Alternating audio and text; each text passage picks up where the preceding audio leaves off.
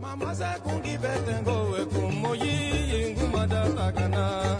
Okyoso kinu kibanga se Manuele ngando mushisamye. Manuele.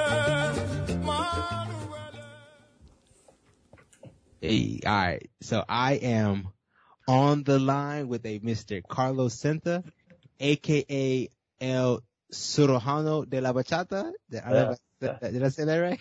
You good. Right. And so my girl told me, man, that is the bachata surgeon. Yeah. Hey. All right. So you are a renowned Caribbean, Dominican bachata expert and educator, and you have taught at many international festivals and events around the world. Is that correct? This is correct. I didn't give myself that name, by the way, just to clarify. We're gonna get into it. Yeah. But you were born in San Francisco, but raised in Chicago. Is that correct? Correct. Yeah. How you doing today, man? I'm doing all right. How about you? I'm doing perfect, man. So let's get into it, man. Where did you get that nickname from? So that one kind of gave to myself, but other people kind of, the way that I break things down, they said, man, you're like a surgeon the way you break these things down. And I was like, I like that, and I'm gonna use that. Okay. Just, with how I explain, just the musicality and how I put together the system and all the lesson plans and everything. So, yeah, I pay attention a lot to the details. Hey. And then just, base my teaching around that. That's important, man. It's very important, man. Yeah. I'm curious, man. So I know you were born in San Francisco. What brought your parents out to San Francisco, man? So my mother, she went to college out in Berkeley. Okay. And, Berkeley? she didn't go to Berkeley. It was a little, art college in Berkeley. Okay. Yeah. And, so my dad is out there somewhere. He's a musician. And so they just met at a little jazz bar. And, here I am. And, so yeah, I was born out there, out in the Bay Area. Lived in Oakland, Alameda, I believe. Okay. Yeah. How long did you live there? Like, left when you were a baby, or? Yeah, I left when I was 1. Okay. I was 1, then to Mexico City for a year, and then in Chicago since then. Okay, and what brought your mother to Chicago, man? Family or? Yeah, family. That's where we're from. Yeah. Okay. Now Right. I gotta ask, man. I only hear, the negative about Chicago. You know what I'm saying? What was it like growing up in Chicago, man? So I'm in the burbs. Okay. I'm 10 minutes out west, straight west. I grew up more here and in it's a place called Bolingbrook, so it's kind of like southwest of the city.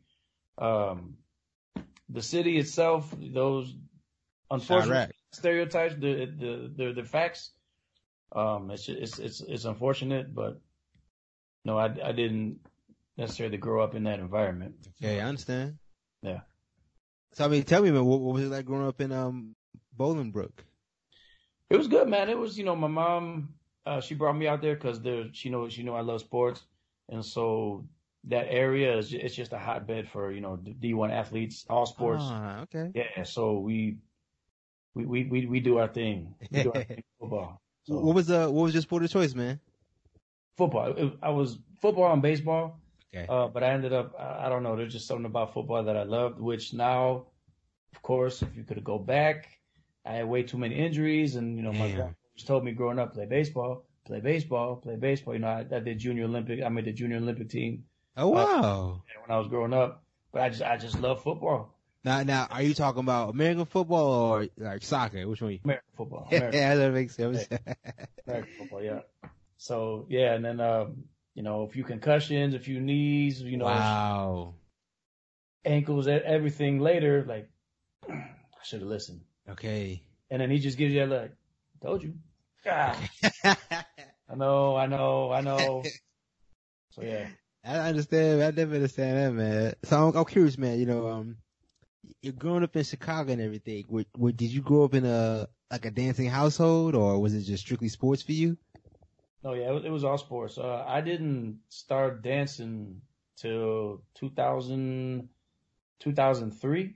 Like when how old were you? Born in 78, 2003. So that's 22 plus 3, 25. Okay, so enough. Yeah, so I was 25 when I started. I'm talking like I didn't even hear my first Latin song till 2001. It was, Wow. R&B rap, things like that, so I didn't grow up with that culture. It's just, it was sports and more sports. I'm a jock, still am a jock. I That's never going to leave. That's my number one passion. understand. Um, so yeah, I guess it goes to show that this stuff can be learned. Oh, so true. You want to learn it, because I never danced. And it's funny that people always made fun of me in high school. Yeah, you ain't got no rhythm. You got no rhythm. But I guess I was a late bloomer. I said it. Oh, so I mean, is it true? Do you feel like you didn't have rhythm back then? Is it something that you learned along the way? I don't think it was true. Okay. But then again, I was always too shy to dance, which, Okay. surprise, nothing's changed. I still can't get on stage and perform because I'm too shy. I get stage fright, crap my pants, deer in headlights, all that. And so me being on stage is not a good idea. I understand. I see a lot of myself with you. Yeah. So it was just, nah. But I guess, the more I started to dance, I guess, my mom always said, I know you're going to be a dancer since you were 2. Come on. All right. So all right. So you're growing up in sports and everything. At what point, I guess, did you realize that you weren't going to go professional, man? Or I guess you just stopped trying to? Injuries or what? Injuries. I understand, man. Injuries. And then, I like this question. So I coach, right? I coach football, and I try to instill in the kids about work ethic, and when you're 18, you're one of the stars on the team, you go D1, you play as a true freshman, blah blah blah, you're good, so you kind of get a little ego, but it wasn't that like I thought, oh, I'm just better than everybody, but then you and your coach, you don't get along, and so you're like, oh well, cool then, I'm chilling. Hey. But in college, what a lot of kids don't understand is it's a business, especially the higher level you go. This is business. Coaches need to win games. So it's basically, oh, you going to sit out? Hey, let's go. You're in. Okay. What? Wait. No, it's too late. You want to chill? Go ahead, sit back. Okay. So I had to learn the hard way about a lot of, I feel I can only be mad at myself. I kind of wasted my talent, wasted my opportunity. But yeah, then, the concussions, the shoulders, the this, the that. And it's just like, man. Okay. Yeah, it got frustrating. I still hard-headed, still want to play, but couldn't leave it. I feel like the only thing I can say is just really generic advice, man, but I feel like, everything happens for a reason, right? Oh, yeah. Oh, big believer in that. Yeah. I'm curious, what position were you, man? Running back. Oh, wow. Yeah, I always tell people, guess by my body frame, but we're on the camera, so I was like, yeah. But yeah, I play running back. All right, son. I mean, that's a very physically demanding position, man. Well, and I've never been really a big guy, but so just best believe I was quick. Yeah, I can see it. I saw some YouTube videos, man. You were slim dudes. I can see that. Yeah. Well, I was bigger when I played. Okay. I had a little more beef on me, but I don't need all that no more. I understand, man. So, all right. So yeah, you're, what school did you go to? You say you went D1, right? Yeah, I played at Toledo. Okay, all right, for sure. And I'm curious, what were you majoring in, man? So it's funny. I always tell people my major was football. I just want to play football. But I went for communications and education. So, I always like working with the kids. I finished with, let's just say life happened. I ended up, going to a different school, and I finished with hotel management or hospitality management. Okay, life happened. But yeah, life happened. I understand that, man. Took place, but let's just say life lessons. Hey, sure enough. So not gonna complain. Yeah, for sure, man. So you do your thing, you graduate, and then you say you started dancing at 25. Well, what's that story, man? Oh, I got into it. Yeah, so it's funny. So I was dating a girl. 2003, I was dating a girl, right? She's Mexican, and again, I never danced, but she enjoyed dancing, so she always wanted to go to, there was a Thursday night spot out here. So all right, cool, let's go. And how when you're growing up, your moms or your parents or whoever would drop you off at the mall and just kind of, just call me when you're ready to leave. Right? Yeah. So that's kind of how I felt. We would walk in and then she was just, boom, straight to the bed. And I would just be sitting there just on the couch. Okay. Okay. This sucks. And, so pretty much, cause I wanted to, obviously I was interested in a woman, so I wanted to be in a relationship. Yeah. I started taking classes behind her back, just cause, she just like literally, she would only come over to check on me when she was tired and she needed a break, just sweating, having a good time, out of breath. I'm like, what? So basically I was just the Uber to get to the club. Hey, I understand that. So then I started taking lessons. So can I dance with my woman? Yeah. Can I dance with my lady? Well, hold on real quick. Like salsa, bachata, what was it? Or everything? I started with salsa. Okay. That was bad. I was bad. I was bad. So, I picked up bachata a lot easier. So I figured, and then I, later on down the line, I figured, there's so many people doing salsa at the time because, that was the main thing. Bachata back then wasn't what it is now. Oh. So I was like, let me just focus on this because there's no way I'm going to be able to do that, in salsa. No way. So I started, picking up bachata easier and I just stuck with that. Okay. So, I'm curious, man. Yeah, tell me, what was the bachata scene in Chicago in 2005? Like a small group of people, small circle? No, it wasn't a scene. Bachata, I mean, this carried on until 2009, 10, maybe 11, 12, where like you would have to beg the DJ, and I mean beg the DJ to play a singular one bachata song. I mean, I remember being in the club.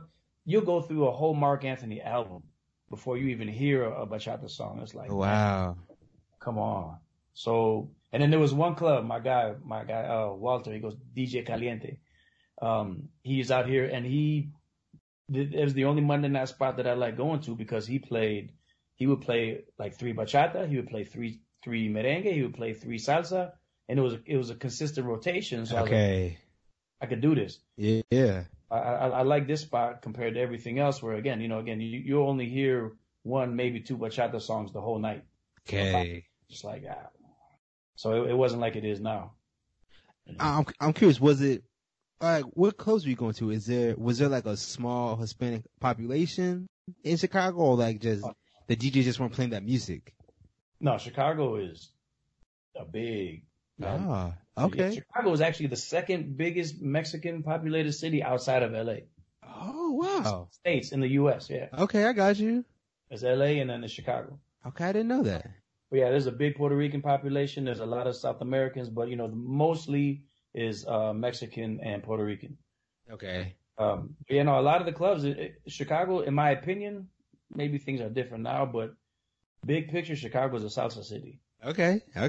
And especially, back then, and then everywhere too, because when I moved to San Diego in 2005, the same situation. You had to beg the DJ, to play bachata, and you get it like the last song of the night when everybody's cleaning up, lights are on.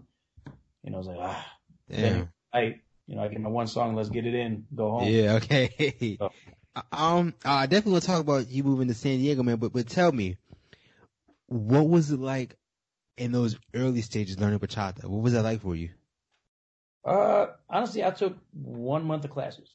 Ever. So everything that I do, everything that I know is basically self-taught. I took 1 month, 2 months, and then I did 1 private lesson. And basically, I was like, okay, maybe I'll just do the private lesson route. Cause you're taking classes at a studio. Obviously, the studio got to keep the lights on. So they're not going to teach you as fast. Cause it's just about retention. The longer you're taking classes, the more that, Exactly. More money. I get it. But I was running out of money.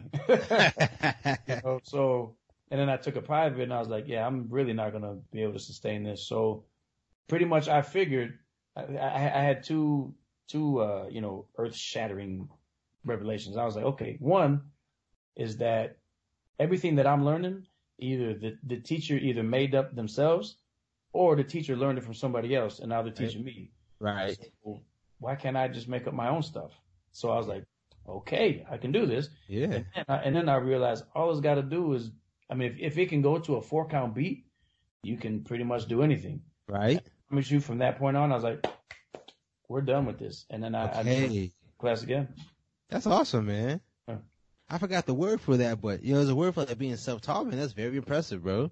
I appreciate it. Thank you. I mean, so with playing football and I also coach. I used to coach college football too. We stay in that film room and you watch film and you're just analyzing movement. Right. Your steps, your shoulders, your pad level, where's your head, so all of that, paying attention to detail. I can hear the head coach in my head now. So, all of that, it just transfers over to, teaching dance. It's the same concept. So, just watching a lot of people dance and I'm kind of just analyzing. Oh, okay. Yeah. So it's kind of like second nature. That's awesome, man. I have I usually have like this list of questions, man, but I'm gonna get out of order, man. I'm curious.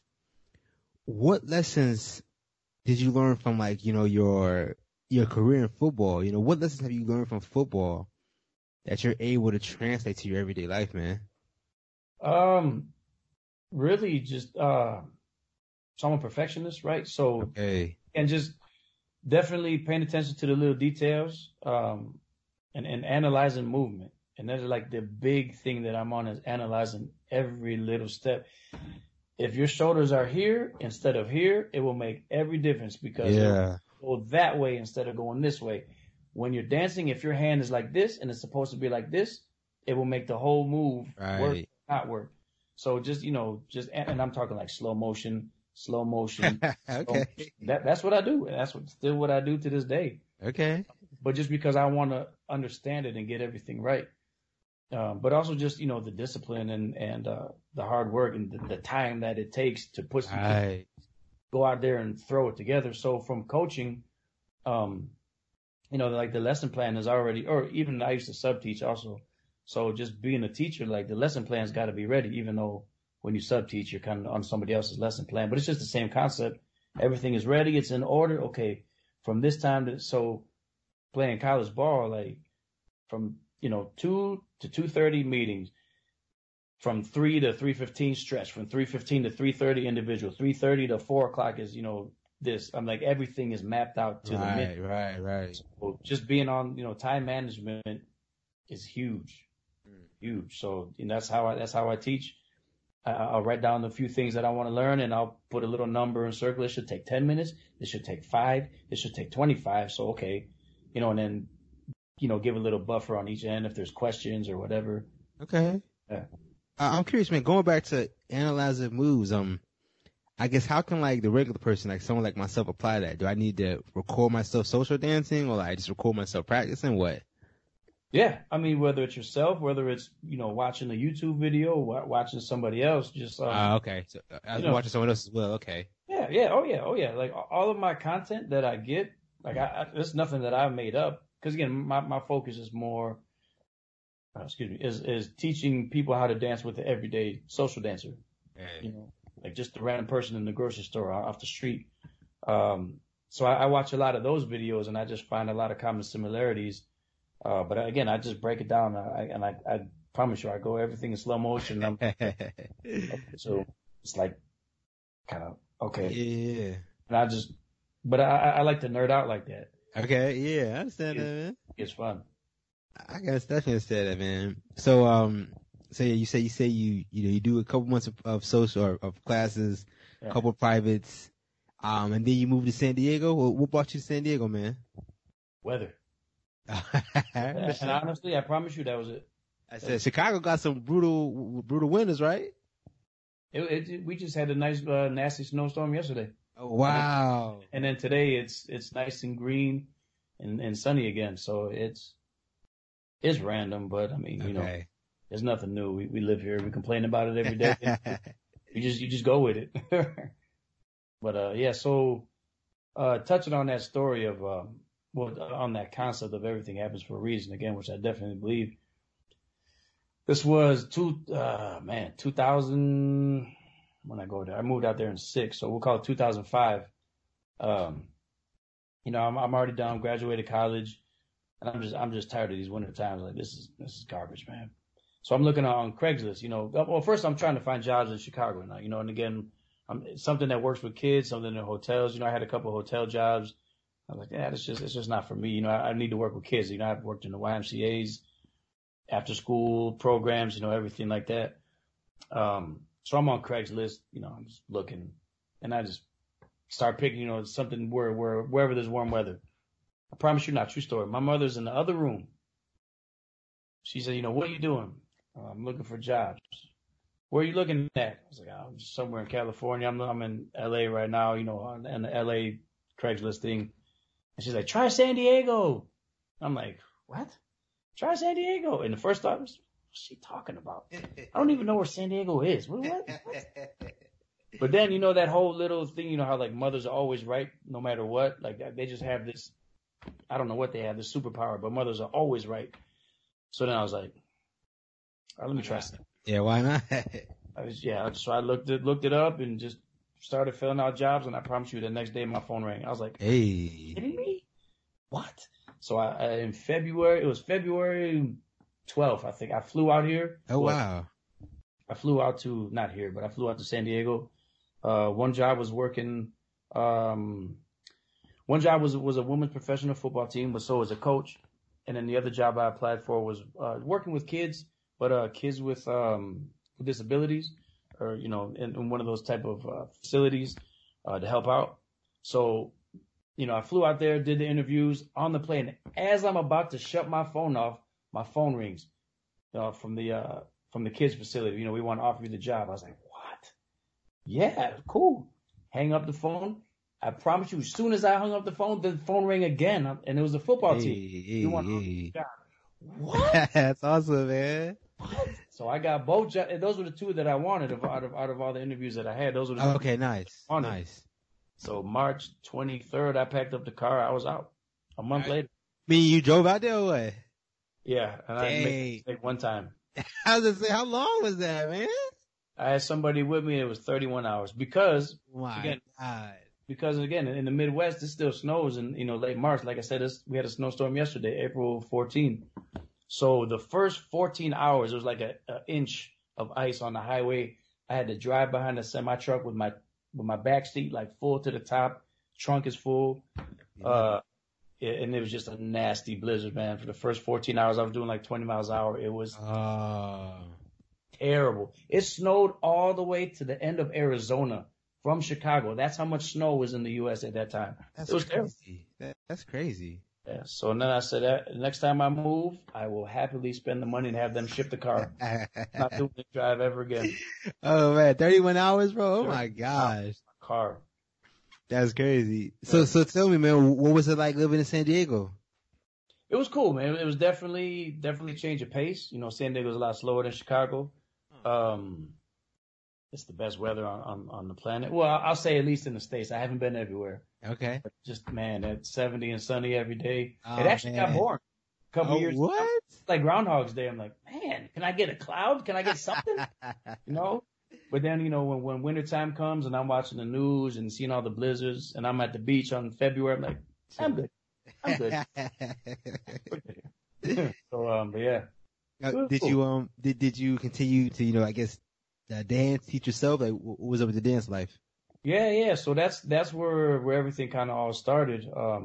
With me, like actually teaching in the studio, and getting, you know, and building the scene down there. You know, bachata at that time, so it was 2006.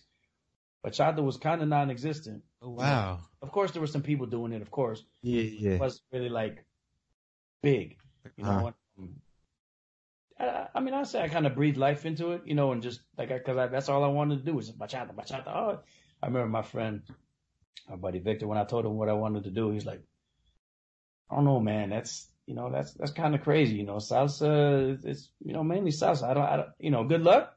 I'm not saying it's not going to work, but I really can't see that taking off. That's the worst thing to say to a competitor. Okay. Worst thing, cause you know, okay, hold on. I'm serious about it. Yes. Okay, I got you. So yeah, I just focused on that, and it did well. It definitely did well. You know, I danced a little bit different than everybody else, so it kind of caught people's eye. Okay. So yeah, and there's a YouTube on video. There's a video on YouTube, 2007. It was, with me wearing the Green Mexico jersey. That's kind of that was one of the early when YouTube was kind of getting started. But that, a lot of people tell me that's the video that kind of inspired them to dance bachata, which is, okay. Awesome. Yeah. So yeah, that's how I was, the things I was doing. And again, at that time in 2007, not a lot of people were dancing like that. So it just kind of caught everybody's eye, like, oh, what's all that? So, from there, oh, show me how to do this. Yeah, okay, cool, no problem. And that's kind of how it kind of took off. Okay. In San Diego. Okay, I got you. Yeah. I'm curious, man. What was it like learning to teach for you? Like, what was that like? Teaching? Yeah, or learning to teach. I've been coaching since I was in high school. So, okay. Like I said, it transferred right over. You're just teaching a different sport. So, it didn't, there wasn't really a learning curve at all. Okay, for sure. Yeah. I understand that, man. And so, you get out to San Diego, you start working and everything, start building up your own, I guess, salsa or bachata following, man. Yeah. What made bachata click with you? Like, is it the music? Like, what makes you like bachata so much or love it so much? Well, like I said, for me, it was easier to pick up than salsa. It took me 2 months to figure out how to execute the crossbody. 2 months. That's no joke. 2 months. So me and salsa, we broke up a lot. All right, for sure. A lot. But then, again, I started to really dig the music, and again, Aventura was the main thing going, and I liked, I liked the music at the time, and it was mainly Aventura, Extreme, and So Be Loved, were the main three, I guess, what people would consider to be modern. Okay. So, obviously there was Monchi Alejandra, there was everybody else. Yeah. All the legends from the 90s, Raulín, Luis Vargas, Anthony Santo, all those guys. But because, I wasn't really around that type of culture yet till 2009, it was more the mainstream stuff. The Aventura was the main thing. Okay. Okay. But with the dancing crowd, I'd say. I get you. Yeah. So let me ask you this, man. I want to just get into maybe the history of bachata, man. So to my knowledge, bachata's from the Dominican Republic. And I didn't even know this though. Correct me if I'm wrong. My girl told me that at one point bachata was actually illegal in DR. Is that correct? So here's what I've heard. Okay. Please inform me. I really don't like to get into history because I wasn't there. Okay. And it's not my culture, right? So I'm not Dominican. But I've heard that story, but at the same time, I've also heard that it wasn't illegal, like by law illegal, but it was more frowned upon based off of the type of environment that it was associated with, right? Uh-huh. So if you listen to that music, that means you are in the brothels, you're, the whorehouses, you're in the low income, poor areas, music for the poor people, So a lot of people, I guess, as I understand it, they were ashamed or they were embarrassed, you don't want to get caught listening to that music because then now, you're one of them. Associate you, yeah. Yeah, you're into that type of stuff. Oh, okay. So I've heard both stories. I wasn't there, so, I get you. Take it for what it is. I understand. Yeah. So, all right, so then let's just skip past that there, man. Tell me, what, I think your specialty is bachata musicality. Is that correct? All right, would you say that's your specialty or what? Yeah, I've created the system in 2010. Okay. 2010 we did that, yeah. Well, then tell me, what happens between, 06 and 2010, man, and 010? Like, you just practicing and teaching or what? What's considered now to be modern bachata, that's what I started with. That's what I did. And then in real quick. So modern bachata not being Dominican, I'm not even sure. Is that Dominican or no? Oh man, it's these are all again man-made terms. Right. And so I'm just okay. Finding out how it was classified to me. Okay. It's really just what people would consider that, I guess, would be, bachata with a lot of salsa turn patterns. Oh. But see, the funny thing is, on the island, the Dominicans would consider that with a whole lot of merengue turn patterns and not salsa turn patterns. Okay. Really different, the two worlds, the people in DR, and then the people outside of DR with the Okay.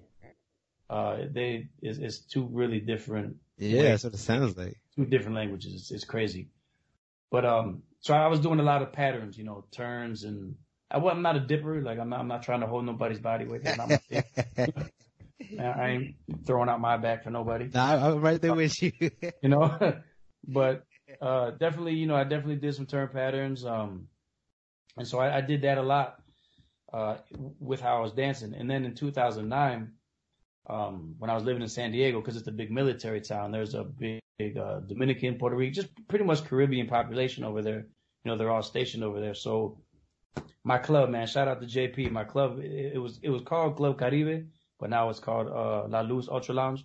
I used to live right by it, and that was honestly the only place where I felt comfortable, because there's a lot of East Coast people, a lot of Caribbean people, and just a lot of loud yapping and a lot of loud trash talking, which is what I'm used to. Uh-huh. So I felt comfortable over there in that environment. But then I noticed, the music was different. And so again, shout out to my friend Kathy.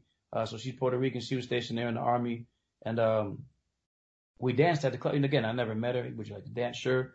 And she just had this flavor. Ooh, man. It was crazy. And so here I am with, all the turn patterns, and here she is just, body movement and just all type of sassiness. And after the dance, I promise you, I told her, man, I never danced with nobody like you before. And she said, I never danced with nobody like you before, because she wasn't used to all the turn patterns. And I was confused. I was like, huh? Because again, that's what I thought. Well, this is how people dance bachata. So then I started paying more attention to the dance floor, and I'm like, huh, nobody really does this. Oh. It was because, again, it's just full of, it's known as the Dominican Club. So, just a lot of Dominicans in there, Venezuelans, Puerto Ricans, and then, obviously being in San Diego, a lot of Mexicans. Yeah. But just normal, it's just a normal Latino club. Real quick. Yeah. Is it safe to say that you categorize like Dominican bachata by the footwork, or is that safe to say or not? Oh shit. Damn. Okay. Damn.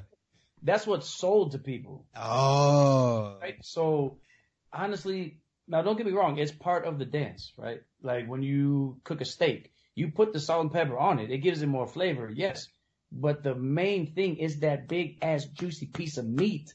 And that is body movement, playfulness, musicality, a lot of rotations, a lot of different shapes on the dance floor, fun, changing different levels. I'm high, now I'm squatting down, now I'm moving my shoulders, I'm moving my butt. Now I'm, it's all of that. And then we sprinkle on, your salt, pepper, or whatever you put on there. Okay. I heard this from somebody, I want to say it was Josie out in Australia. I can't remember, but she was giving the analogy of, like footwork is the salt and pepper that you put on your meat. But what happens when you put too much salt and too much pepper on it? It's not good anymore. You ruin it. Right. Exactly. Yeah. But in the business world, right, in the Congress world, that's what attracts people. Is like, oh, yo, check that out. That's sweet. Right. But now all the workshops is right. Whole 1 hour long. Well, who does a 1 hour sequence of nobody does that. So it's just how it's sold to people and packaged, and the sparkly lights and the glitter is what attracts people, obviously. But that's not the dance, man. It really it's not. Okay, I'm glad you debunked that for me, then, man. It's part of it. Don't get me wrong. It's part of it, but it's not. Okay. Here we go. You ready for this? Ready. Let's say a song is 4 minutes, right? Okay. Let's say you do a 8-count footwork pattern, which really usually everything is, basically 4 counts. Maybe if you want to extend a long sequence, it's 8 counts. In real time, how long does it take to do that 8 counts? It's not that long, man. Maybe 2 to 5 seconds. Yeah. All right. So you do 2 to 5 seconds of a footwork / sign. That's a whole nother debate. Some people want to argue about that. I don't care. Footwork / sign. That's the same thing to me. Yeah. Okay. We sure. Yeah. Again, it just all depends on who you're talking to. But whatever. Let's say footwork / sign. Let's say 10 different patterns, right? 10 different cool things. Okay. So I know 10 patterns, and each one I'll give you 5 seconds, right? because 2 to 5, I'll give you the best case scenario. It's 5 seconds. That's less than a minute, right? That's less than a minute. What are you doing for 3 minutes and 10 seconds? You got to do something else. Hey, I was on some of your videos, man. You better go back to that basic or what? You got to go back to the basic. You got to dance with your partner. Right. You're holding on to another human being. Yeah, man. That's why we dance, man. She want to have fun, or he, whatever. Exactly. Your partner wants to have fun too. But if you're just taka, and they're just watching you, I tell people, look, just get on the table. Let me throw out some singles. If you're going to dance for me. But, it's like, don't dance for me, dance with me. With me, yeah. So, so that's why I focus more on that, how to dance with people, the connection, the frame, the body movement, the playfulness, the musicality. And then other people could do footwork. Hey. That's totally fine. Because again, it's part of the dance. But yeah.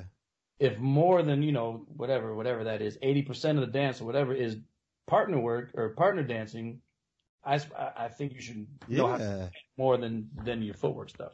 I think the shine is, that's how you show off, right? That's how you, yeah. That's like peacocking, right? You know what I'm saying? You're trying to. So, I mean, I would say yes, but, some people might, they like that, and that's totally fine. But, do you know how to dance with a person? That's a different story. Hey, well, so check this. I want to ask you, man. I saw this video. I saw part 1 on your Facebook, man, about dancing the basic with your partner, man. Let me get your opinion on, because I don't think you answered it. Do you think that's boring for either parties to go back to the basic? Oh, no, because it's not about doing the basics. It's how you do your basics. If you step, tap, that's boring. That's very boring. Yes, that's going to be boring. I didn't answer the question because I didn't need to answer the question. Oh, okay. It's like 100 comments. I saw there's like so many comments. Right, exactly. Like there's nothing for me to say, and that's why I did that, and that's why I did it in the class in real time, because I could give my opinion, but it was a gentleman asking the question, and he was basically saying that he sometimes he feels that he needs to fill in the whole 4-minute song while he's dancing with a woman. He needs to fill it with turns and dips and, sequences and patterns and all that stuff. Because he's afraid that if he does the basic or too much of the basic, that his partner will be bored with the dance. And then he asked me if I thought that's correct or, my opinion on that. And I love that question. Yeah, that's how I felt that way as well, though. Like the basic might be too boring. Right. And a lot of us feel that way because we're trained to think that, no, you need to do stuff, because very few teachers will focus on the basics in class. So if all you're learning is stuff, well, you're subconsciously thinking, the stuff is it. This is what I need to do. Right. To, so I can be an advanced dancer, so I can, have the lady have a good time. Right. So, but instead of hearing it from my mouth, another lead's mouth, let's ask the follows and see what they say. And the majority, there was only one person that said, yeah, that's boring. Every other follow in there, no, please do more basics. Okay. Stop me. But it's that happened in Detroit, and then the next weekend it happened in Chicago, and it was the same result. It's the same result everywhere. But a lot of leaders, we don't take the time to actually listen. It's a thing. I get it. We need to be better communicators and listeners. Yeah, I get it. In real life, okay, whatever. But the same concept applies to, to when we're dancing. And again, doing turns is fine. There's nothing wrong with that. But to fill the whole dance with turns, because look, I'm the one turning them. Meanwhile, the lady's over there, she's sweating her butt off. Doing the work, man.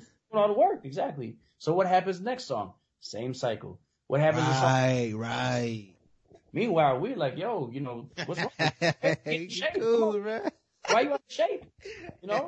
And she's like, because you're not getting turned 50 times during the song. Yeah. So, like I said, it's not wrong to do basics, and it's not wrong to do patterns. It's just, again, I'm always about balance. Try to balance it out, but at the same time, what is the music?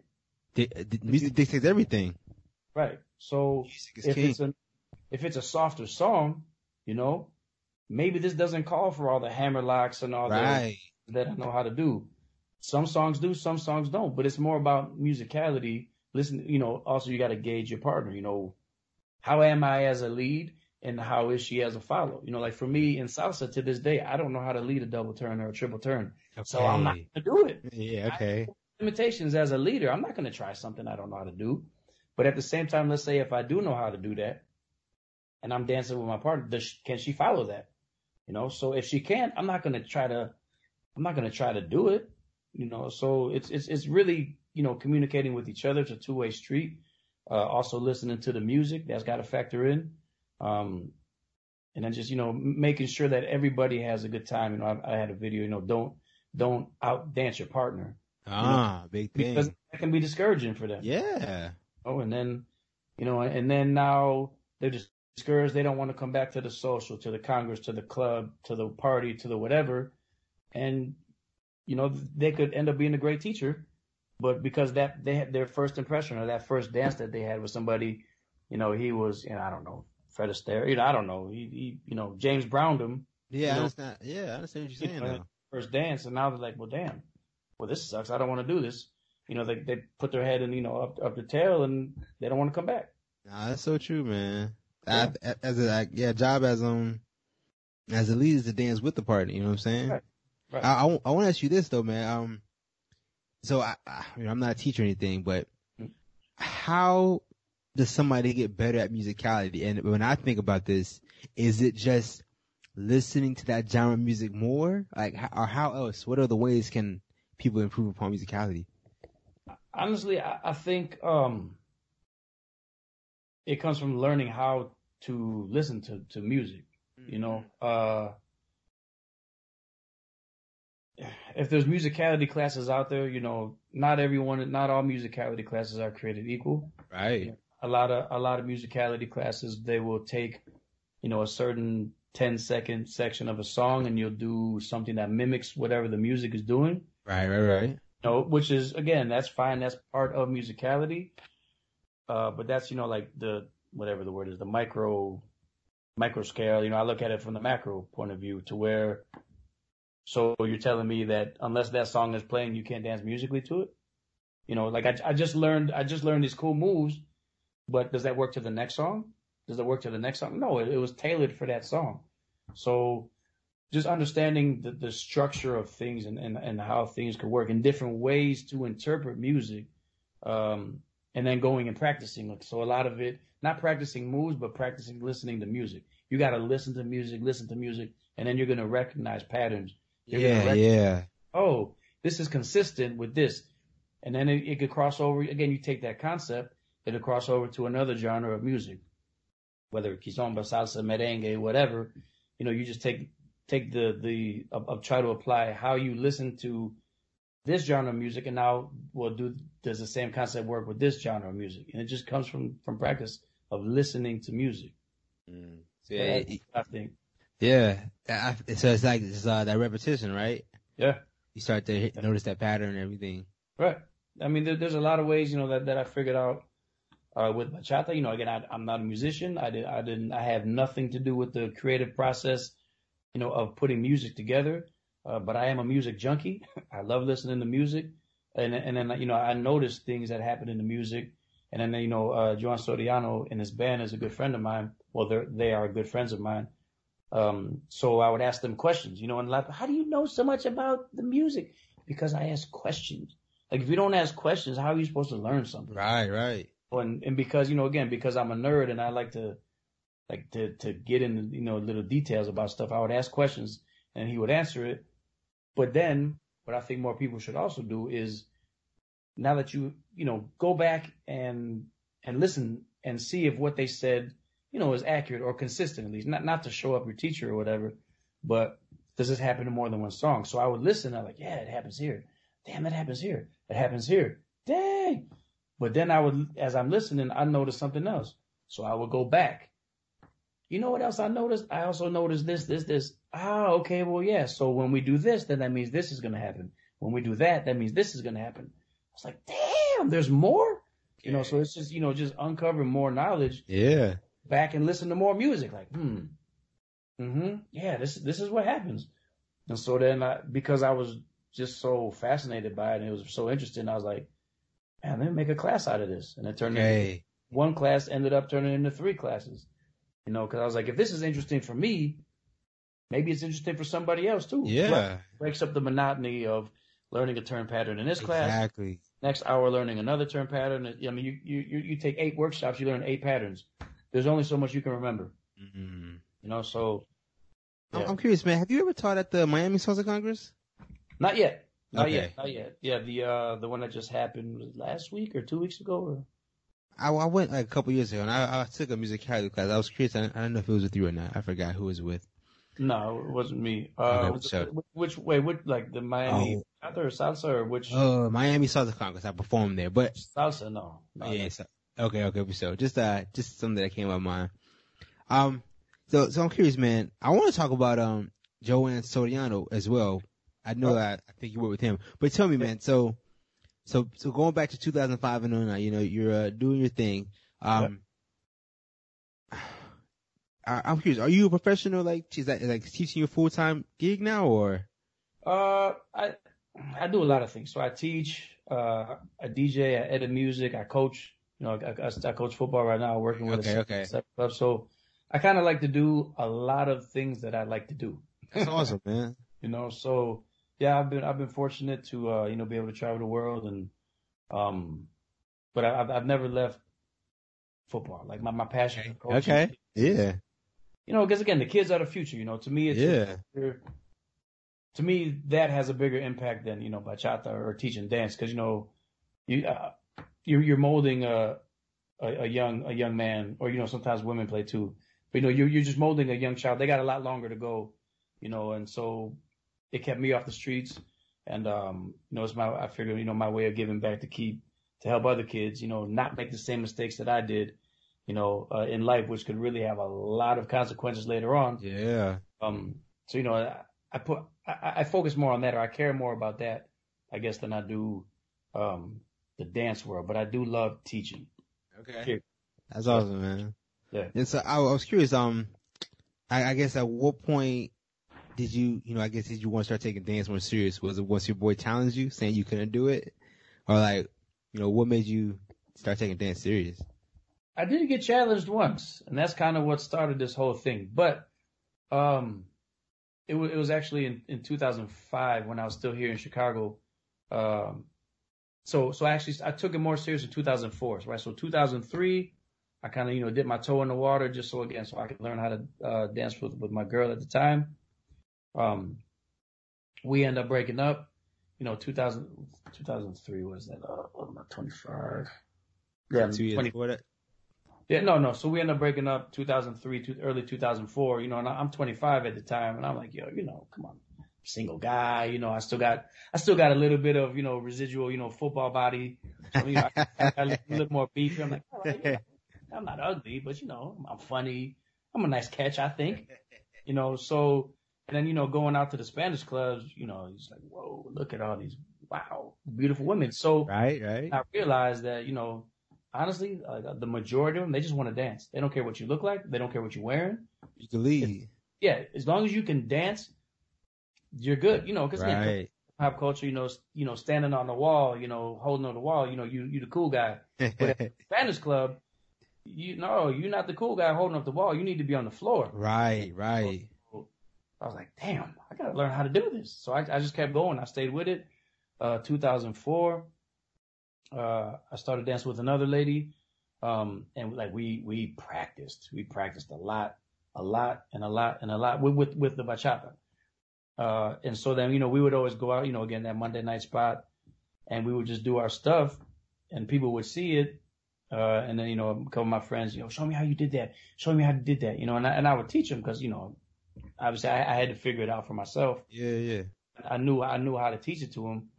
And then they were like, "Oh, you should start teaching with our friend Jillian. You know, she's doing a salsa class at this, you know, Mexican restaurant." I'm like, I can't teach salsa, man. I'm not a dance teacher. Like, I can explain to you guys what I'm doing, because, you know, I know how to explain it. But so anyway, they ended up talking me into doing that, and I actually liked it, because, you know, you meet all walks of life. Yeah. Like, I had one time that was weird. Like, I had a judge in my class, like a courthouse judge, and I'm like, And when he's asking me for advice and, asking me questions, I'm like, this should definitely be the other way around. I should be asking you, life questions and stuff like that. But so I was like, that's actually cool, and you meet people that actually genuinely appreciate what you're doing. And yeah. For whatever people are going through in life at the time. And, dance kind of helps, at least take away that pressure for the moment. So I enjoyed it, and just somehow, like I said, it just fell into my lap. I never wanted to be a teacher. Okay. Ever. Yeah, so I'm pretty sure you're going to be like episode 40, man. And, I talked to a lot of instructors, man, and I think like they all tell me they had no intentions of becoming teachers, man. It's kind of crazy. No. Again, I never even wanted to dance. Okay. It was in my plans. I was just doing it so I could dance with her, Yeah, so, but it just happened. Okay, sure enough, man. I think of a 50 Cent, I don't really listen to a lot of his music, but back in the day, he always said, this is God's plan, homie. This ain't mine. And I was like, yeah. This was definitely not my thing. For me, I would still be on TV playing football. All right. What's that? This ain't my plan. So yeah. So that's work. I'm curious, man. What changed in 2009 for you? Is that when you met Joanne Soriano? Like, what happened? How did that come about? I met him in 2010. So again, okay. 2009. All right. So we'll get into that story. So the challenge, we'll just call it the challenge. This is what sparked the whole thing. So again, I danced with Kathy. I'm at the Dominican Club. I'm starting now to pay more attention to how things are different with the different culture. And, so that Sunday, all the Dominicans, Puerto Ricans, everybody, all the South Americans, we would all get together and play softball. Cause, it's 70 and sunny every day. California, you can play softball year round. Oh, no.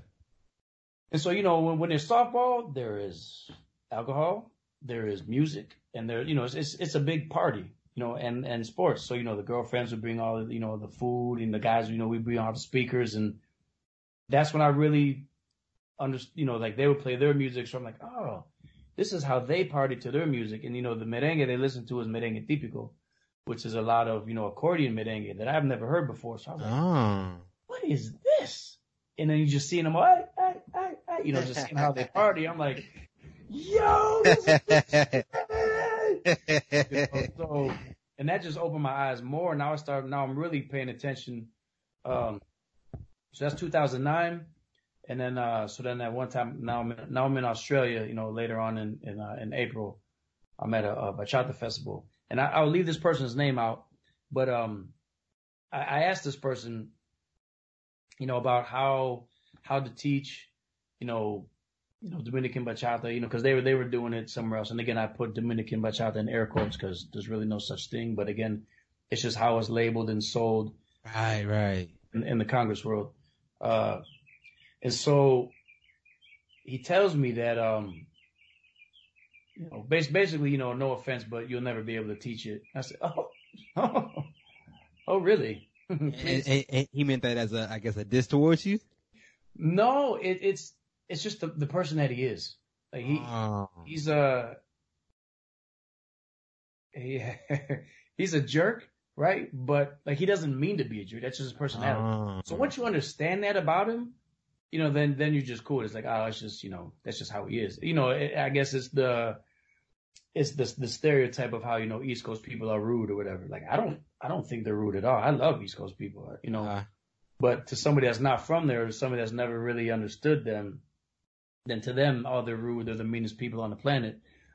So, once I learned that about this person, that's just his personality. Okay. So basically, you'll never be able to do that. No American teacher will ever be able to teach it. And then he just goes on for a million reasons why. And again, going back to that whole competitive thing, that's the last thing you want to tell to a competitor ever. So from that on, it was just, I'm full steam ahead. I'm asking questions. I'm watching videos. I'm trying to figure things out. Like, cause now it was personal, and then he told me, you should follow this dancer. They really have, what it takes. And in my head, I'm like, oh, come on. I'm just as good as they are. Come on, stop it. So then it just became, I was like Denzel, man. I was a man on fire. Okay, what's that?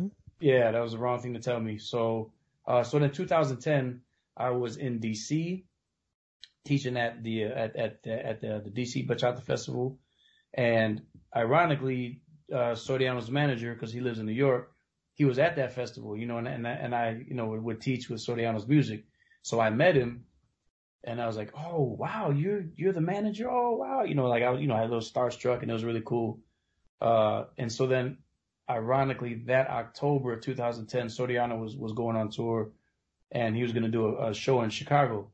So that was the first time I met him in Chicago. And, yeah, I was starstruck. I was fangirling or whatever they call it. And then I want to say 2011 is when we did a project, and we went to it was 2011 or 10. It's one of those. When we went to the Dominican Republic to film the DVD, the Bachata Breakdown DVD. So that was my first time, to DR, and then that's when like everything just completely did. I just completely threw away everything that I did because my eyes were completely open to not the dance but the culture. And everything that is encompassed with what bachata means to Dominicans, and so. For me, I was like, man, if I'm supposed to be, quote unquote, teaching, Dominican bachata, right? I'm supposedly the voice of a culture that's not mine. Right. And what they're doing looks nothing. Well, maybe I should say what I'm doing looks nothing like. Right.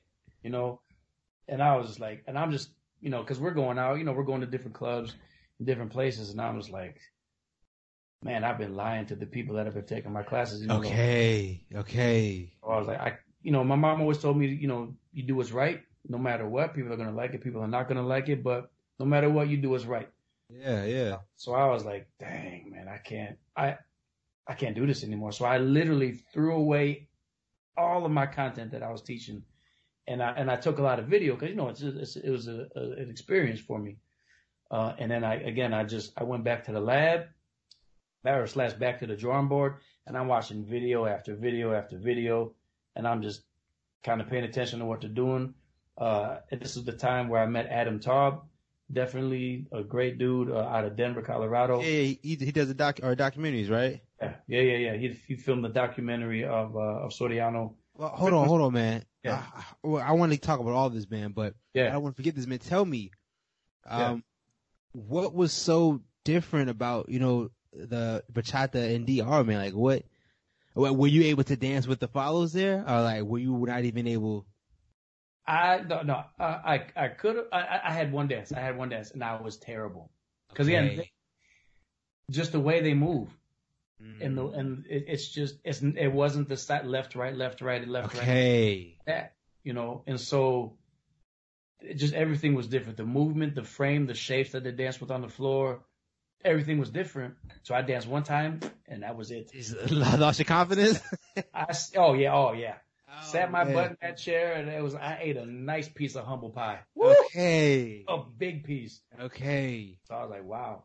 But yeah, it was. But again, it was good because, again, if I'm supposed to be representing a culture, right, it's a big responsibility. Again, especially that's not mine. I can't. Correct. I gotta do what's right. So I started asking a lot more questions and analyzing a lot more videos, till it was at least, I wanted it to be where, somebody of the Caribbean or, Dominican would actually watch what I'm doing and say, yeah, that's bachata. Okay. Approval that I ever wanted. I don't care if other people like what I do or not, it makes no difference. Because again, it's not my dance, it's not my culture. So I wanted to respect that of the Dominican people. So whatever I did, whatever I taught, I wanted them to look at it and say, yes, that's, we like that. We're okay with that. Let me ask you this, man. I don't want to get caught up on words, but what can like myself or other people do if we want to learn that authentic bachata, man? Is it like, what can we do? Is it just go on YouTube? Go to congresses? Like, what can we do, man? Okay. So my opinion would be, and again, everybody's going to have different opinions. I would say I would be very selective. Okay. My first thing would be, what is your goal? Like, so when I say that, I mean, cause like there's a lot of cool stuff that's out there. There's definitely a lot of cool stuff. So are you looking for cool stuff, or are you looking for what I call like accuracy? Do you want to be able to move and look the way that everyday normal person looks versus the way that your favorite teacher looks? Because the majority of the teachers teach you how to dance like them. Right, right. And again, that is totally fine. My goal as a teacher was to teach you how to dance like the everyday person. So there's not a lot of flash to it, but again, it's a different understanding. It's a different mindset that they dance with. They don't dance to be seen. They dance to just enjoy. They dance to forget about the pain, the struggle, whatever, or for whatever reason. But it's not, quote unquote, necessarily to be on a stage, holding a trophy. Right. So I would be very selective on who I would learn from. If your intention is to, I just want to be able to dance. I want to be able to go to the DR or wherever and dance with a local and not feel like a jerk or not look like an idiot. Mm-hmm. And then also you mentioned the YouTube thing. This also hit me to where, a lot of times people will type in Dominican bachata, and I did it too. Type in Dominican bachata. As a keyword. As a keyword, everybody gonna plug. Right. But you gotta, but what type of videos do you get? I said everybody uses that Dominican, so it's gonna be a mixture, right? A little bit of everything. A lot of Congress videos. Exactly. Right. However, because remember, the Congress people don't dance like the people, in the Caribbean. Exactly. Yeah. The majority of them. Now, again, not that either one is right or wrong, better or worse. It's just, they just dance two different ways. So then I started thinking, because, I'm getting all the videos of, all the teachers. And again, this is back in, 2009, 2010. And I'm like, but there's got to be videos. So then I started thinking, wait a minute. To the Dominicans, they don't call it Dominican bachata. Like, there's no such thing as Dominican bachata. They call it bachata. They call it bachata. Bachata no colmado, so the colmado is a little corner, like store, the corner, like a 7-Eleven, basically, quote unquote. You get your liquor, you get your water, you get your, fruits, whatever. So people dance over there, so you have to type like a Dominican, or you have to talk / think how a Spanish speaker would type it, So yeah, say that again, man, so people can hear that. Say it again. Bachata, the corner store, what was it? Colmado, Colmado. Okay. Colmado, right? Okay. So, you have to talk like that. Or you type in, bailando bachata. So instead of, bachata dance, well, they don't type in English. When they upload the videos, it's not in English. So that's why you're getting a lot of the English speaker stuff. And I was like, oh, yes, that makes so much sense. And so then when I put that, or you can put, bachata dominicana or, whatever, not Dominican bachata, but bachata dominicana. Then you start to get a lot of the, this is it. And it's just video, people in the living room, people in the backyard, people at the beach. And I'm like, okay. So then I just started downloading all those things and I just started watching. And I'm talking some serious film work was put in. Yeah. Hours. But that's because, again, if I'm going to teach somebody, I need to completely revamp everything that I'm doing and represent this culture right. Mm-hmm. So it wasn't about me at that time. I'm not trying to lie to the people that had no idea, like I didn't have any idea. So I definitely understand that, man. You just gotta word it differently on YouTube if that's what you're trying to find and see. I understand that, man. It shows like your dedication to it, man. You're serious about this. Yeah. Yeah, it's just integrity. I wish more people had it, but it's the way, again, it's the way I was raised. So my mom gets the credit for that. Hey, so no, thank you, Mom. Yeah. So yeah, you go to DR, you guys get, your eyes get wide open. Yeah. You come back. You say you start doing the DVD, or what happens when you come back? No, so we filmed the DVD over there. Oh, okay. With the actual, musicians in the recording studio. Okay. It's a lot cheaper to do it there than to bring all the musicians here. But it was the breakdown. So we had the CD, which we did, I kind of put it all together. So Ben is Joan Soriano's manager, and, obviously Ben has all the, all the access to all the different tracks, so, and then, in my head, I kind of formed how we would do this. And then in 2000, like I said, it was 11 or 12 or something like that.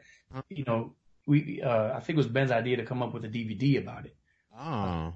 How do we do that? Well, just so the musicians can actually see, or so the people can see the musicians playing it. And I was like, yeah, I think we're onto something here, Ben. So, you know, we flew out there. Man, yeah, it's in that time period, 10, 11, 12. It's somewhere It's all around. good. Yeah. Actually, the CD came out in 10, DVD 11 to 12. Maybe we filmed it in 11 and released it in 12. That sounds about right. And so, yeah, again, that was just a whole learning experience because to actually see it live and then now you're in the recording studio, it's like, wow. You know, again, I'm a kid in the candy store because I just love watching this stuff. I'm like, yo, this is dope. You know, so it's pretty much the same structure, but now in video formats. Right. How they're doing it. Yeah, so that was a great experience, you know, to be there and to be able to do that. You know, with Soriano and his managers, Soriano and his musicians, to be able to do that was great. That's awesome, man. I was gonna ask you something. Shucks. I forgot I was gonna ask you, man. Sorry. Yeah, it's all good. So what happens after that, though, man? You what happens after the? Oh, that's what I was gonna ask you. Is that DVD still out? Like, can people still get that DVD? Yeah, it's out. It's kind of awkward to get, and there's a few links that have it, and this is where you will learn my biggest flaw, and that is, you know, marketing and stuff. Like, I focus so much just on the teaching because that's what I enjoy. Not really realizing, like, your social media, your marketing, all of that stuff. It's important too, man. It's pretty much more important. Sorry about that. Hey, bro. Than the actual teaching. Hey, man, it's kind of what's coming to that. Yeah, that's where we're at now in society, and I'm just like, gosh, you know, I always forget about it. So I want to say you can either look on iasorecords.com, iasorecords.com. I know the DVD was available on that website, or there is a gotbachata.com. The DVD may be available on that. What was the other one? I say, hey, plug the name of it real quick because Google might bring it up. What's the name of the DVD? Well, so there's a CD and a DVD. Both are called Bachata Breakdown. Okay. You know, because again, we're breaking down all the different instruments, all the rhythmic sections, everything. It's called Bachata Breakdown, and then the DVD is called Bachata Breakdown en vivo, which means live. So NVIVO. Right. En vivo, yeah. So it's the live version. And then again, there's a bunch of bonus footage. So there's a lot of, we went to a dance contest out there. There's, you know, footage of that. So watching the locals dance at their local establishment. There's concert footage of you on Soriano, you know, just, you know, so. It's awesome, man. That's really cool. Yeah, so you can actually see it like live now. So yeah, that's awesome, man. One musician at a time, and now you're out of the recording studio. You see it actually performed or danced. Yeah. So let me ask you this, man. So you get back from the DR, and you said you had to scrap everything, man. How did you change as a person or as a dancer, I guess? Very slowly. Very slowly. Yeah. The toughest part was finding somebody to practice with. Okay. Because again, open-minded enough, right? I guess. Yeah. Well, not necessarily that, but finding somebody that actually dances that way. You know, if you take a trained dancer and you take somebody that comes fresh from the islands, it's not going to work. You know, right. Yeah. Two complete different ways of moving. Right.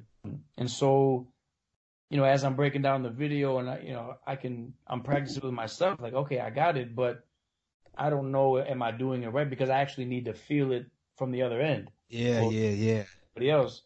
And so, you know, not being in that environment, you know, made it more challenging to, I guess to practice what I've been, you know, assessing. Right. So yeah, it was a long process. And again, there's still a lot that I'm learning.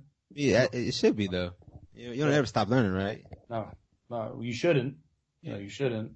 But yeah, there's a lot to it, man. And then, you know, people are still constantly coming. Like what I'm learning now is so Edwin and Dakota are two.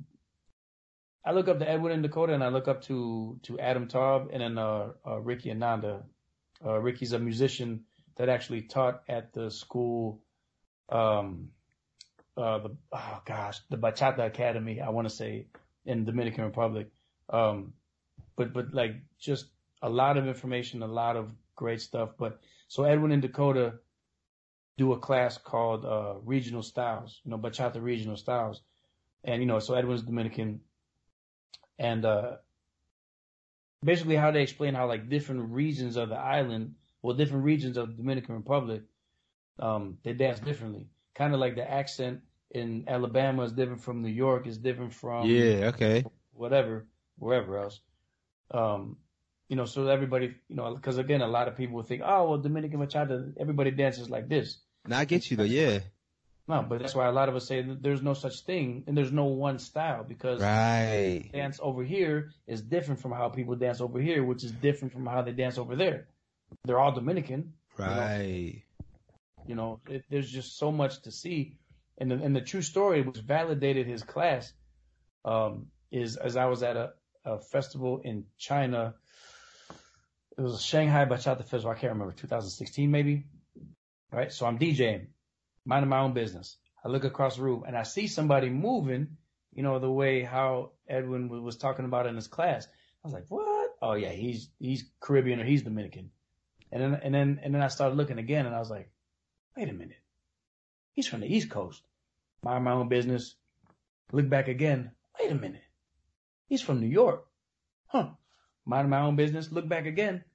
He's from the Heights. Washington Heights, which is, one of the notorious. That's impressive. You got all that from looking at him. That's even more impressive. Which freaked him out because, I gotta know now. Like I'm in China. I'm not going to see this dude again. So I gotta ask him. So I asked him, I was like, you Dominican? He was like, yeah. I was like, you from the East Coast? He's like, yeah. How you know? I was like, you from New York? Yeah. Washington Heights? How you know, man?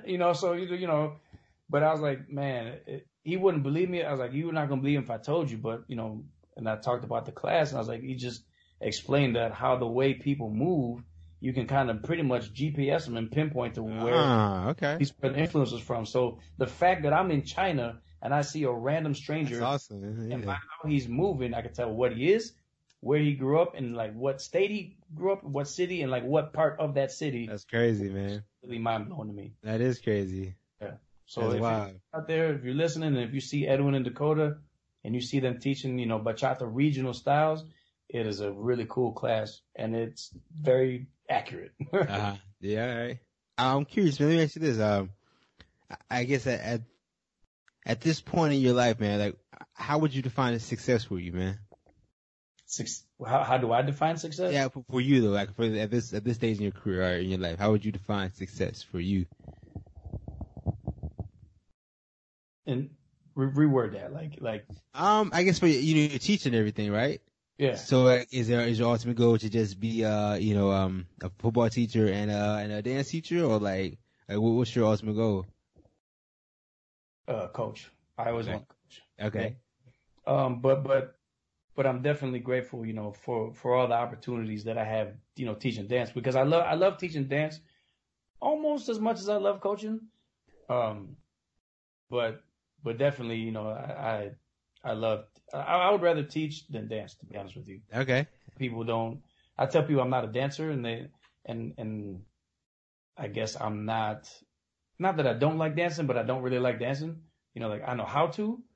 You mean like even social dancing? You don't even really like that? Oh wow. Yeah. Like if I didn't social dance, I would be just fine. Oh, that's crazy, man. But I'm a music junkie. So when I first learned, even to this day, I will go and I will sit right next to the subwoofer and I just want to hear loud, good music. Okay. And I enjoy watching people dancing. I have no problem people watching, and I have a good time. But like dancing 75 songs in a row is not for me. It's just not. Like it's not my thing. I feel you on that, man. Like I'll do it, but it's like, oh man. Oof. Yeah. I've been in congresses, man, and yeah, some people, congresses, they might go all night, man. I don't know how people do that, honestly, man. I personally can't do that either, so I definitely understand that, man. I'm curious, man, I guess, is your musicality like your most popular class? Is that what or do you still do like turn pattern class? Do you still do that at all? I got away from the turn pattern classes because that was basically what I was known for, probably 2007 to 2010. 2010, 2011. She got back, I guess. Now I focus more on, musicality and movement. Okay. But again, so the way that, like the non-technically trained dancer moves is completely different from the technically trained. And I feel that body movement is so much harder than. Okay. So, I believe it. If you're stiff, if you can't move, you will be exposed. I believe it. Yeah, and it's challenging, but at the same time, you don't have to remember anything anymore, which is why I gravitated towards that. I was like, wait, what? So I don't have to remember guy turn, lady turn, hammer lock. I don't have to remember anything. I could just go out there and move my body as the music moves me. Yeah. What? Yeah, sign me up for that, because I'm not trying to think. Okay. I just want to do. Right, react. So, yeah, movement and musicality is what I focus on the most. Hey, well, let me ask you this, man. For myself and others who might not be able to take one of your classes, man, how can we improve our body movement? You know what? You know what I would recommend? Well, there's a couple ways. Shameless plug warning. I have, a lot of video lessons, 125 videos, to be specific. Of my own video lessons where I break down musicality, timing. There's a folder of partner work. So like dancing, how do I dance? How do I move? How do I, just pretty much how to dance bachata. I have a folder for footwork. So that, definitely reach out to me, either on Facebook, Carlos Cinta, or email ccbachata1@gmail. The website is ccbachata.com. There's a contact button there. But definitely, get 125 videos, everything broken down step by step, of what we're doing. Definitely will, improve. There's a lot of movement on there. A lot. I mean, yeah, go ahead and plug that. Is that something that people can pay for, or? Yeah. So it's definitely something people pay for. Cause it's pretty much my whole bachata brain on a USB. So again, video files, 16 gigs of content. That's awesome, that will man. keep very busy for a long time because it's challenging, but then also besides that, I would recommend, just that people take other styles of dance, right? So some of my best dances, ironically, they're not with teachers, like they're just with the average everyday person. Some of them are teachers, but the majority of them have just been people that just dance, but they can dance bachata. They can do all kinds of salsa. They can do kizomba. They can do zouk. They can do merengue. They can do cha-cha. They can do, you go down, they do reggaeton. They do hip. They do modern. They do, not modern bachata, but like modern contemporary dance. Yeah. They are dancers. Dancers. And all of that body movement and understanding and coordination. Yeah. Translates into bachata. So, take hip hop classes, just being I guess aware of your body and not being shy or embarrassed to kind of, be yourself. Be yourself. Yeah. So that's what I was looking for. Yeah. And all of that, once I'm not saying you have to do every one of those. But I honestly feel that if you only dance one dance, if you only do bachata and that is it, you're just capping, you're limiting your own potential. And honestly, like, not that you're going to be a bad dancer, but the people that can do multiple. Yeah, that makes sense though, man. Be so much better. And I gave the analogy with, cause when I was growing up playing football, my football coach said, I don't want football players on my team. I want athletes. Play baseball, play basketball, play football, run track, play tennis, swim, do all of that stuff, because all of those movements, all of those skills, over, and vice versa. Exactly. So it just makes you a more well-rounded dancer. Yeah. So I think that makes a lot of sense, man, because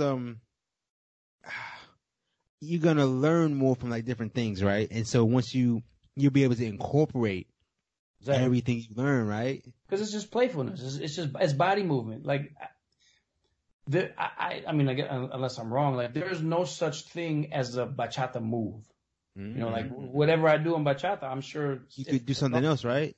Yeah, well, yeah, and as long as I can figure out the timing of it to a different dance genre, I'm sure I can do, for example, we'll just take a body roll. Yeah. Body roll in bachata, you can body roll in salsa. You can body Exactly. roll. So there's no such thing, in my opinion, As a strictly, like, oh, that's a bachata move. right. Do it in whatever you want. You're dancing, you're expressing yourself. So I agree with that. I never thought about that, and I think you're right, man. Yeah. So and definitely, I've never taken a. Okay, so maybe I tried once and I was just trash. But like the like the Cuban rumba, or Casino. the body movements. Oh, okay. Yeah, like those Afro-Cuban movement classes. Ooh, Those things are hard, man. They're hard. because that's a lot of coordination, a lot of them tiny little muscles and control that you didn't even know that you had those muscles. So sore. Yeah, because you don't use those muscles. Yeah. In other types of dance will definitely strengthen other areas of your body, and then just you'll be able to control your body so much better Yeah, man. in everything you do.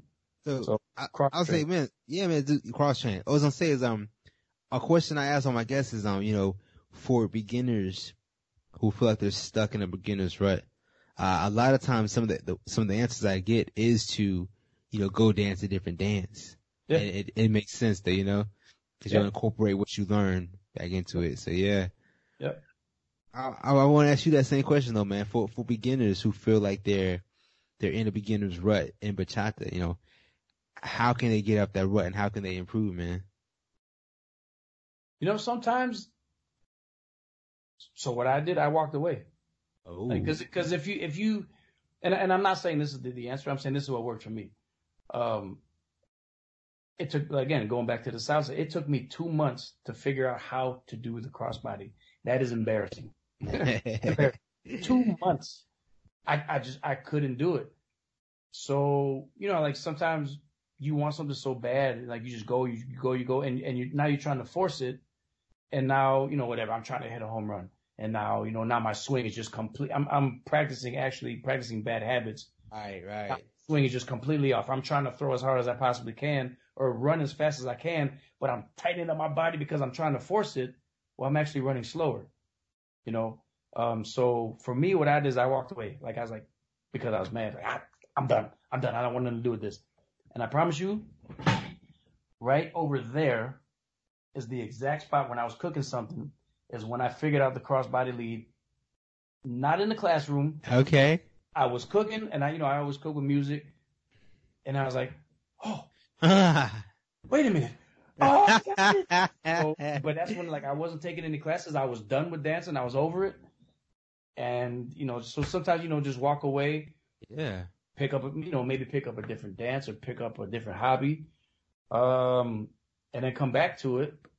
And, you just got to, refresh the system. Sometimes that could be good. That's what I did. I'm not saying that's for everybody. Or, maybe I know some people, when they want to get out of that rut, they'll go to, I'm just using the city as an example, not to say that this is the only place, but, some people will go to New York and train, with other teachers, Yeah, that's a big city though. Yeah, you could go anywhere and train. You could go overseas. You do whatever you want. But, they'll seek out people that, are, good established teachers and they'll train with them. Yeah. Or, take private lessons, Yeah. Get that one-on-one attention. Because, a lot of times, in a class setting, it's kind of difficult. It is. For the teacher to really nitpick at let's correct this and fine-tune things.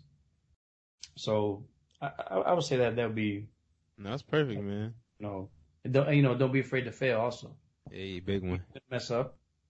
But I think the important thing is knowing where you mess up so you know at least what to fix. Yeah. But I think that would come from a private lesson or, just training, under, I guess, good teachers, to where they can spot, oh, look at your hand. That's what it is right there. Look at it. Yep. Fix that. Okay. And then, and then you'll be able to fix it. Yeah. I'm curious, man. You're in the club. This is today. You're in the club and, this beautiful lady asks you to dance some salsa. Are you going to dance salsa or are you going to say no? Okay. Yeah. Okay. And anytime somebody asks me to dance, I say yes. Okay. Unless my friends, because they know I don't like dancing and they do it on purpose. Okay.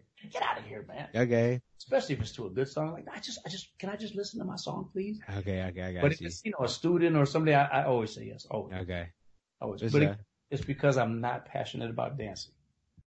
Which again but you're a dance teacher. Like, yeah, I will teach.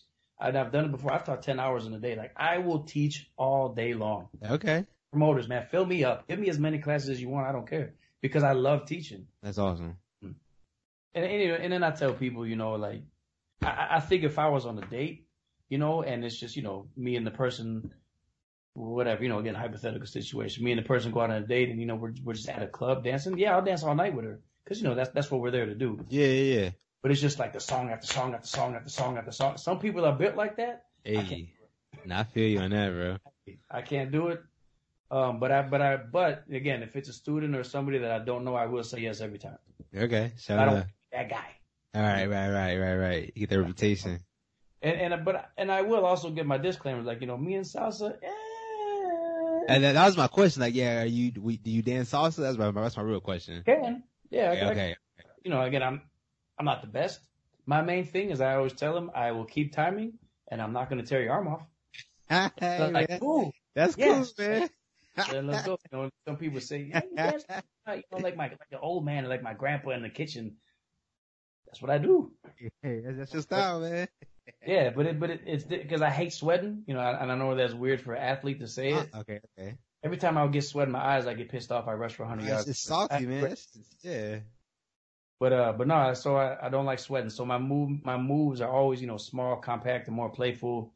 I'm right there with you, man. Like when I dance, I don't want to work out when I'm dancing, so I'm right there with you on that, man. I'm kind of lazy on the dance floor. Yeah, I'm lazy. I'll take it. That's me.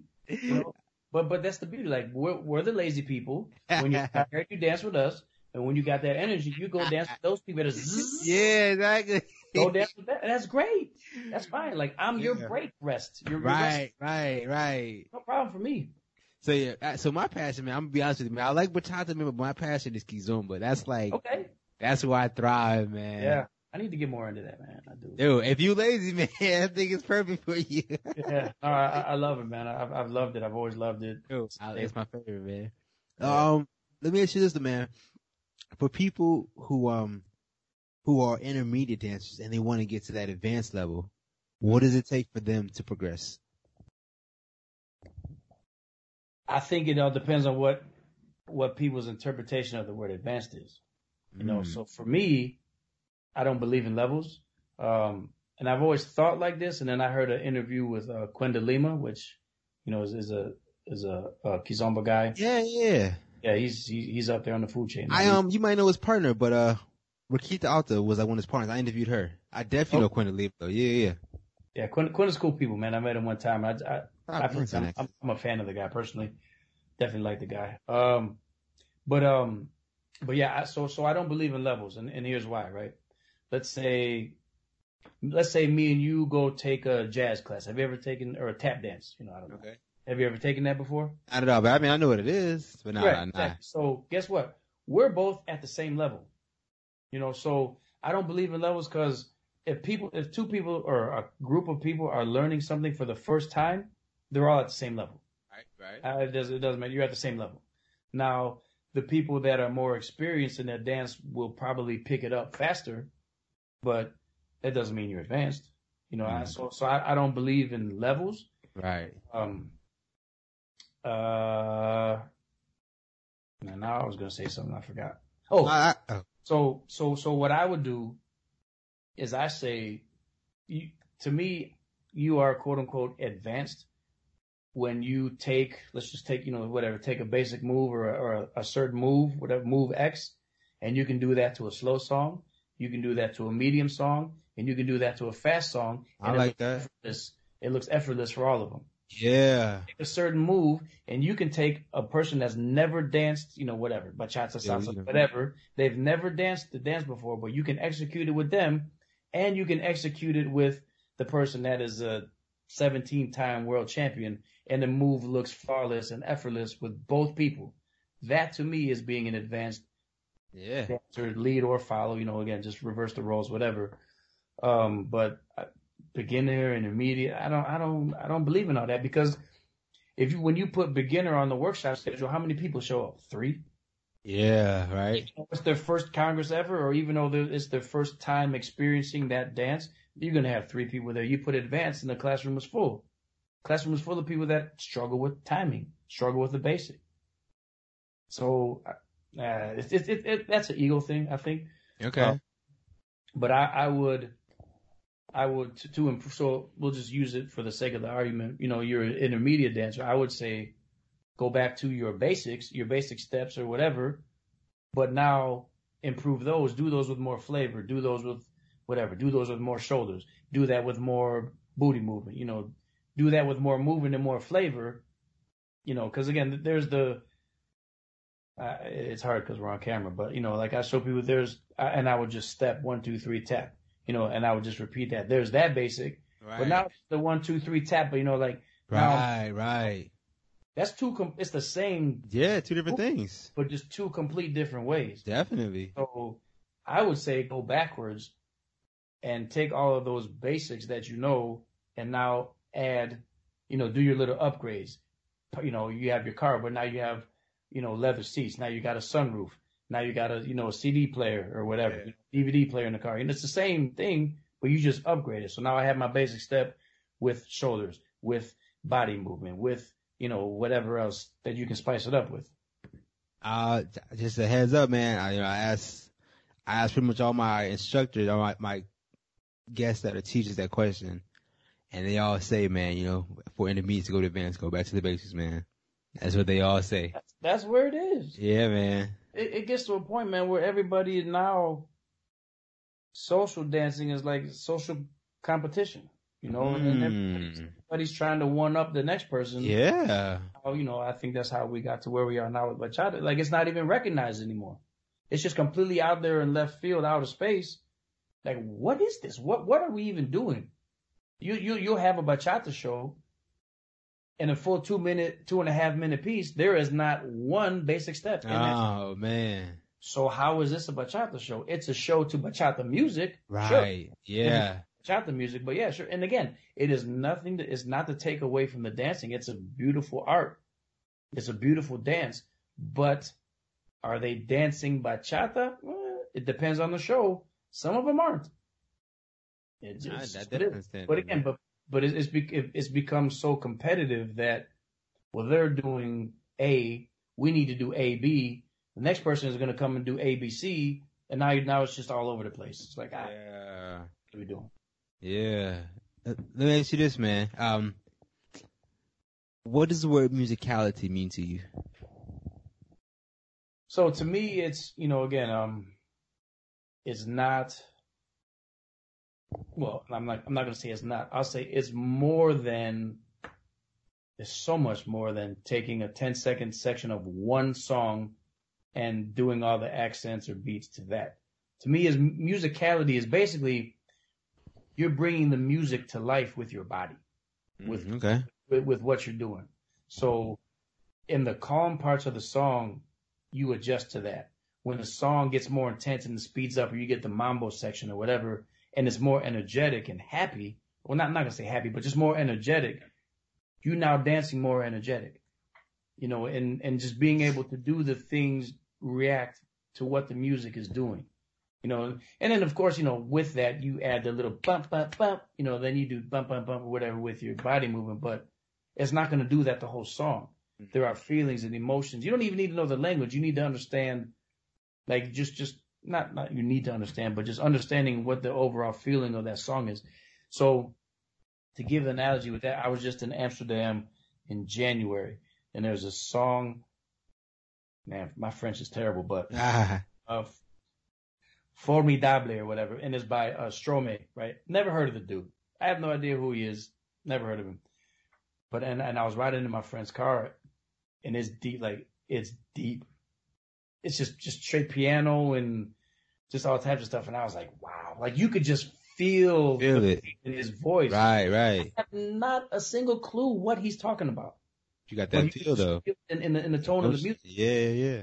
And then my friend, so she understands, obviously speaks French. So she was like, for you to even understand, like just And I told her, I was like, something happened in this song. I don't know what it is, but like, whatever it is, this dude is going through. Like, he's seen better days, right? And then she was like, for you to even know that that's kind of, basically what the song is about. So right. That's crazy. But I was like, but it's just how the music is. And then when I saw the video, I was like, damn, he's at like rock bottom of life right now. Okay. So yeah, formidable. That's, I don't even remember what it means. Hold on. Keep going now. I got to find it on YouTube. I say it's something. I can post that in like the video later, man. You can send it to me on Skype or something, bro. Formidable by Stromae. Stromae. Okay. Bet. I can't remember now what it meant. Like pitiful or something like that. I don't know. For those French speakers, please forgive me. Yeah, they screaming through the phone right now. But yeah, they screaming at us. Let me ask you this, man. This is probably the last thing to ask you, man. What is one tip that can make someone a better dancer immediately? Being open-minded, okay. And not putting things in the box. I got a bunch of tips. Not putting things in the box. There's so many people that just, I hate Dominican. I hate Saint. I only do this. I only do that. There's so many moves, so much beautifulness crosses over to everything. Dance the way that you dance. That's another thing. Be you. Don't worry about, get out of the mindset, it's a Aventura song or a remix, so I'm supposed to body roll. Oh, this is a Luis Vargas song, so I'm supposed to do footwork the whole song. No, you be you. You dance how you dance. Yeah. Now wants to look like everybody else and looks like the dance floor looks like a big flash mob. Everybody doing the same thing, so don't be afraid to be different. Man, I can go for days, man. Just keep learning. Again, be hungry. Take privates. If you can, or at least, learn, take as many classes. How about that? Yeah. Many different teachers as you can. Cause, some people will ask me, well, should I go take classes with so-and-so? They're going to be in town. I personally will know if this person is any good or not, but I'll tell them, yes, take classes. Cause I'm not going to influence your decision based off of what I feel. You may go there and you may love this person. Exactly. This class was great. I had the best time. And I could have taken that away from you by saying, oh no, they're trash. Don't go see that. So learn from everybody, even if it's in the same style. Learn, because a lot of teachers have different ways of explaining things. So learn from everybody, learn everything, and just be hungry to learn more. That's perfect, man. That's what I would advise. Yeah. Let me ask you this, man. What upcoming events do you have going on in your life, man? So, okay, I got my opportunity to plug yourself, man. Yeah. So, let me figure out how to work this calendar today.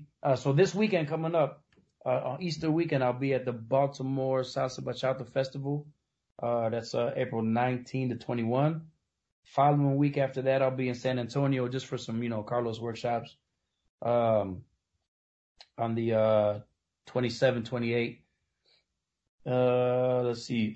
May 23rd through the 30th, I'll be in Dominican Republic. I'll be doing my teacher training course over there also. For those of you that are interested in, being teachers or just learning, or maybe you already are a teacher, but just, want to learn different ways, different methods on how to teach. That I'll be talking about that. Plus, the bachataparadise.com. The Bachata Paradise Festival is a great one out in the motherland over there. So that's a great festival there. In June 22nd, I'll be teaching local workshops here in Chicago. June 28th, Memphis. New Orleans. Hey, come here. It is. It's August 9. I'll be out there that weekend. Yeah. 9 to 12 in August. Definitely new. I ain't been to the Big Easy in a minute, man. Hey, man. It's just been a while. I miss it out there. Yeah, man. So yeah, man, I got a few things going on, not as much as I used to in the past, but I got some things going on. That's awesome, man. Can't complain, man. I'm grateful that people still, contact me about learning and still hungry. That's awesome, man. Yeah, when you come down there, I definitely gotta take your class, man. So I'm excited for that, man. Yeah, man, do it. Cause Yeah, it's, again, definitely. I tell people, I make you think, so let's see, down south. So are you do you watch football? Of course, definitely. Arian Foster? I know of him. Yeah, But yeah, yeah. yeah. So, again, this dude he's a really intelligent guy. And so, He retired though, right? Am yeah, I yeah, right? yeah, Yeah, yeah. But it's funny, man. He kind of does things his own way, which kind of, I'm like that myself. But he was always saying that, well, in the interview, he was saying that he was thankful for his parents because they taught him how to think and didn't tell him what to think. And I was like, yes, my goodness, yes, yes. So in my classes, like I don't tell people, whatever, do this, do that, guy turn, lady turn. Like I teach you to move. I play the music. You got to figure out how to do it on yourself. Like I teach you when to do it, obviously. On the one, we do this. On the two, it's here, blah, blah, blah. But the whole class, I'm not going to direct you throughout the whole entire time.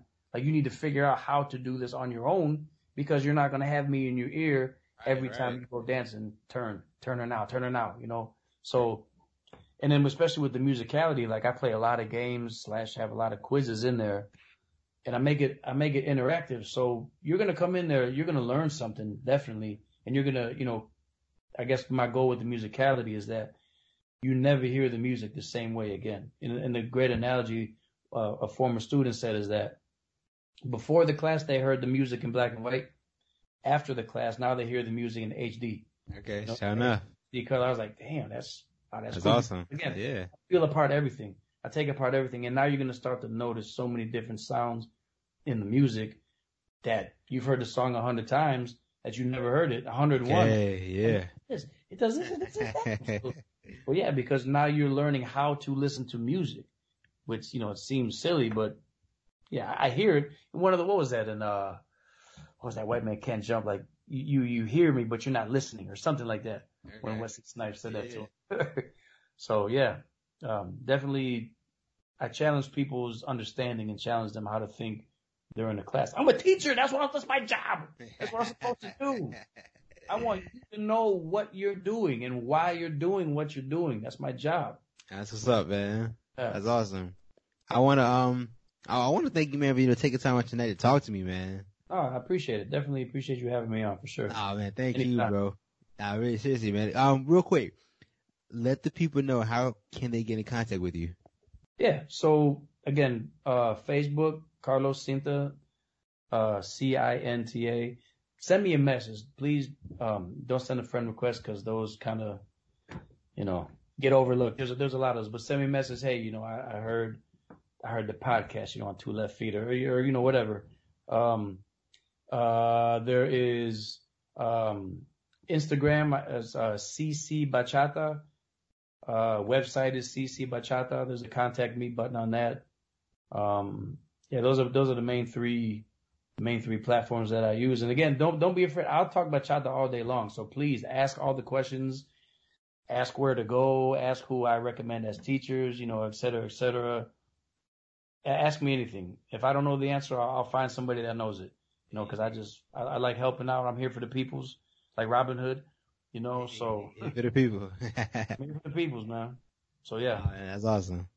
Hey, man, Carlos, like I said, man, I really want to thank you, man. It's been a great conversation, man. I really appreciate it, man. Likewise. You definitely do a good interview, man. I like that. Hey, I really appreciate that, man. Is your background in that? Is that what you went? Oh, not at all, man. I went to school for business, man, but okay.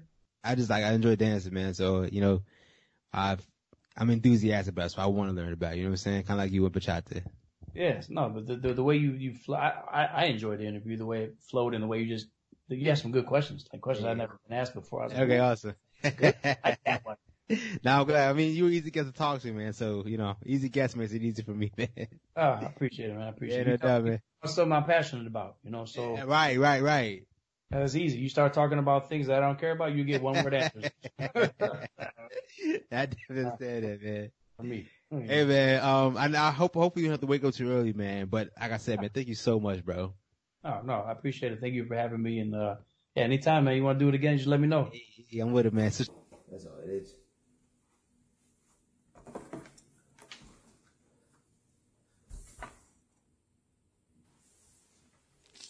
Hey, everyone.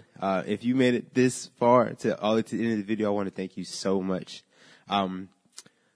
My overall goal with making these interviews and these episodes is to give a voice to dancers, to give them a platform to speak their story. So if this is of value to anyone, then that means the world to me. My overall goal is to give value to the dance community. So if you find no value in this, then I urge you to please let me know where I can improve on. I truly want to, just give value and content to the dance community. So please let me know how I can improve, where I'm messing up, because to be 100% honest with you, I'm learning along the way as I do this. I truly am. So, to be able to interact with, the dance community, it means the world to me, because it gives me feedback and it lets me know, what I'm doing right, where I can improve upon, what I'm doing wrong, which I feel like may be more important. So please, if you all could comment and just let me know what you think, it means the world to me, because, that feedback just helps me improve. So, please comment, as well, please like and subscribe. That means a lot as well.